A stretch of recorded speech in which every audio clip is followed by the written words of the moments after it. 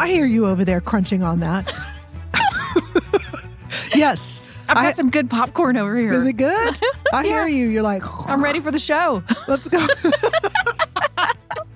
Welcome back to Extra Shot of Leadership. Woo woo. Hey, everybody. I'm ready to go on this It's been one. a week. It's been a week. What's happened in your week? It's been a good week, but I've been away from home. I have been away from home for a couple of weeks. And so I know it's time to go. You know why? Why? I'm out of underwear. Did you do the whole inside-outside thing? No, I packed 14 pair and I'm on the last one. It's time to go. It's time to go home. It is time to go. There's no more undies in the suitcase left. Hey, so I loved our conversation last week around leadership styles.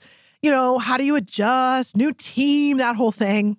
We've kind of been on that theme. I feel like it. And this next question, I know we kind of left our last week's conversation thinking a little bit about this, and I want to have it here on the episode this week. And it's about, do leadership styles go out of style? So are leadership approaches phasing out? Are there certain ones that you're familiar with that you would go, yep, that one is over.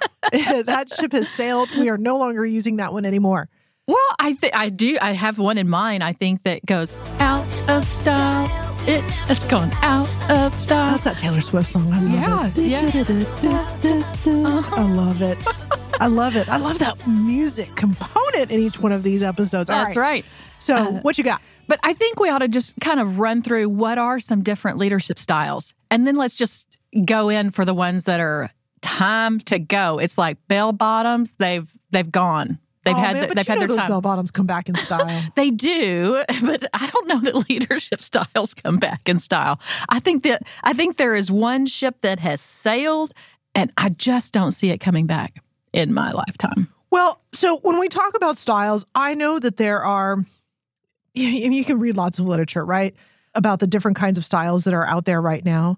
And there are 5 leadership styles, 8 leadership styles. Go to different articles, you're going to see different things. But generally, the ones that I am aware of is the authoritarian style, right? Kind of command and control. This is the whole, I'm going to tell you what to do, set expectations, be Me very, leader, very clear. you employee. That's right. I think that's a good way to say that. There's the whole participative leadership style, more democratic. Let's work together. Collaborative. Everybody give their ideas. I like that. I like the way you even say that. Everybody give their ideas. And then you've got delegative, or the laissez-faire, the kind of like a little bit more laid back style. Like, I'm going to delegate everything to everybody. Y'all got this. Let me know when it's done. Let me know when it's done. That's right. Transactional leadership is that whole piece of, hey, you do something, I reward you. You do something, maybe there's some discipline behind it. So it's very transactional. Tit for tat. Oh, okay. Tit All for right. tat. I hadn't thought about that. Tit. It's not tit for tat. I think it is. I don't know. Oh my gosh. We're going to have to look that one up too. What's over in your brain right now? And then the last one is transformational. I want that to echo on the podcast. Transformational leadership. We're a mess today. So this one is big visionary, right? They're going to transform things. We're going to do things differently. We're going to move in a new direction. We're going to do things in a new way. Innovative? Would that be innovative? You could throw that in there. They're inspiring their people to do more. Okay. Bigger. There's this bigger vision. So think of it as a transforming the organization. Now, there's obviously things that we could go into about how they do all of that, but I don't think we're here to talk about that today. I think we're here just to go, all right, look, if you're listening to this episode right now and you are doing this style, or this is your go-to, your preferred, or your only, you might want to think a little bit about it. Yeah, because I do think leaders choose different styles for different situations. I think we talked a little bit about that in our last episode. But there could be, I have seen leaders that have a style, one style, and they use it for everything. And I feel like this is the style that is seen its day. It's seen its day. The bell bottoms are out the door. Seen its day. And, yes. And can they do anything with that leadership style that's seen its day? Can they do anything to round it out a little bit? Can they use it at all? Or are you like, nope, it's out? Well, like I've said before, I think there's a time and a place for every style. That one I would use sparingly. Okay. Should we just say what it is? What I think it is? I want to know what you think it is. Yeah. And you can find maybe a word for it. But for me, it is I'm the leader. You're the employee. Just do what I say. Neck down, right? I don't need you to think. Just do what I say. Neck down. Ooh, what would you call that? I call it command and control. Okay. Like, I set the rules, you follow the rules. There is no questioning here. I agree with you. That whole neck down, it's like, if I needed you to engage neck up, I will tell you when you need to do that. But I'll let you know. That's right. I'll let you know.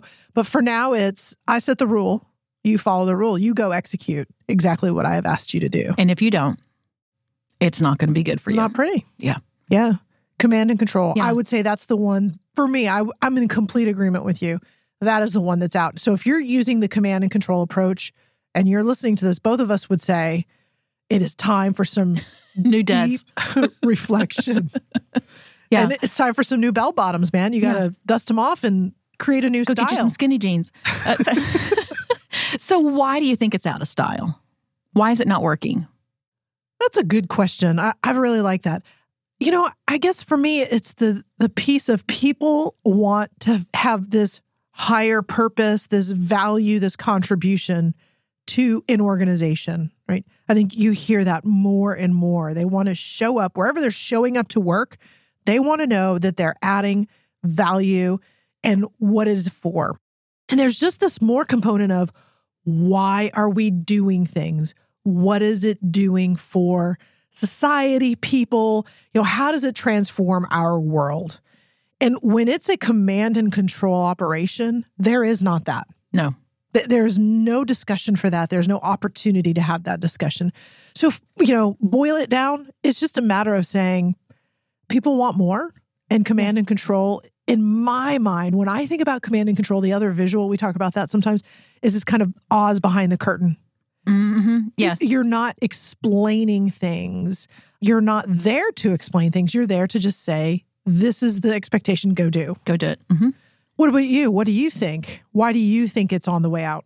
Or it's already out? It's gone. That ship has sailed. For me, I just think of the workforce is just more diverse in the way they think and the way they operate. They're very educated, very smart people. We hire smart people. And when you do that and you're trying to look for the best talent and they're super smart and then you put them in a role and you tell them not to think, it's just painful for them. And so I think the majority of people out there want to be able to be included. They want to be able to use their brain power to add to the bottom line. And when you have command and control, they're not allowed to do that.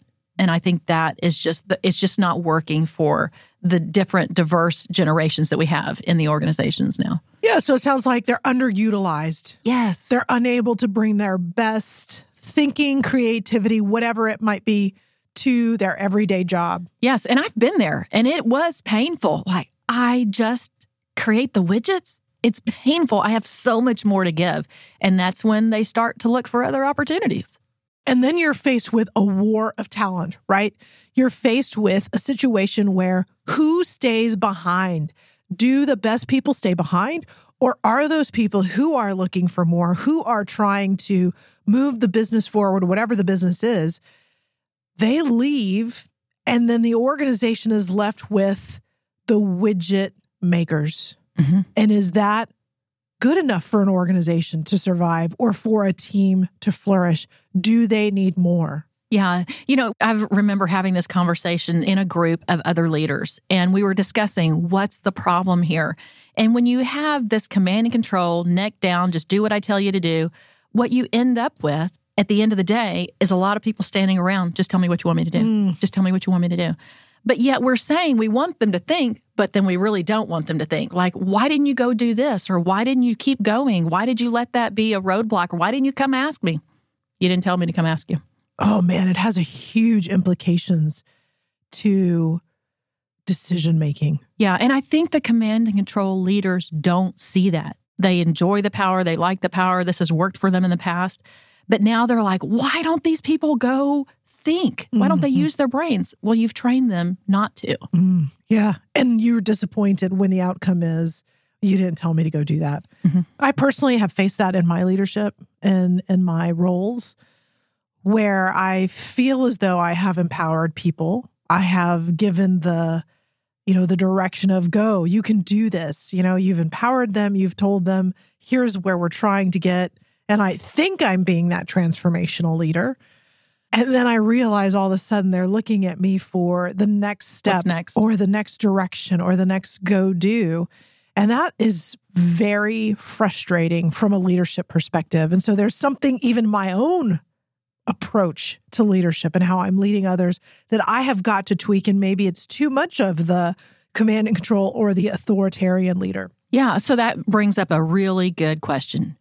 You have had an aha moment and you're like, that's me. I'm the command and control. And now this podcast is saying that might not be working in today's environment. What can I do? Well, for me in this circumstance, there was a lot of self-reflection. And you've heard me say that, right? It's like, oh my gosh, she's going to say that again. But really, there's a lot of self-reflection. And I'm in this specific instance that I'm thinking about, this scenario or the situation that I encountered, I just sat back and said to myself, what is it that I am doing? And I'll often ask my colleagues, what do I need to do differently? What can I say differently? And the situation or the work is important. You have to really think about, is this new work that the team is going through? Now, in my circumstance, I'm going to say it was new work. And there was a lot of, I don't know. We've never done this before. What does this look like? And are we leaning in on the right space, or are we making the right decisions? A lot of questions. In general, when you walk away from this episode and you think, I'm in a command and control, I am an authoritarian type of leader, man, the thing I would start with is stop telling people what to do. I mean, baseline is really asking more questions, helping to understand, where is the team? How are they making decisions? And do they need to build that muscle of making decisions? But I will say, I think it feels good to be needed as a leader, right? Sometimes I think that's that command and control piece is, if I'm out of this equation and they function without me, well, do they really? Why am I here? Yeah. And so that command and control, that I will tell you what to do, when to do it, it feels good because I have to be here. But it really does come down to decision making, and how can I create that confidence, that comfort with my team in making decisions. Yeah. Yeah. So, I mean, that's where I would start. And, as I think about this circumstance, it's tough. I just realized I'm command and control. I've given some idea. I want to know, what do you think? Where would you recommend leaders start? I think you're right in the right space. It's just asking more questions.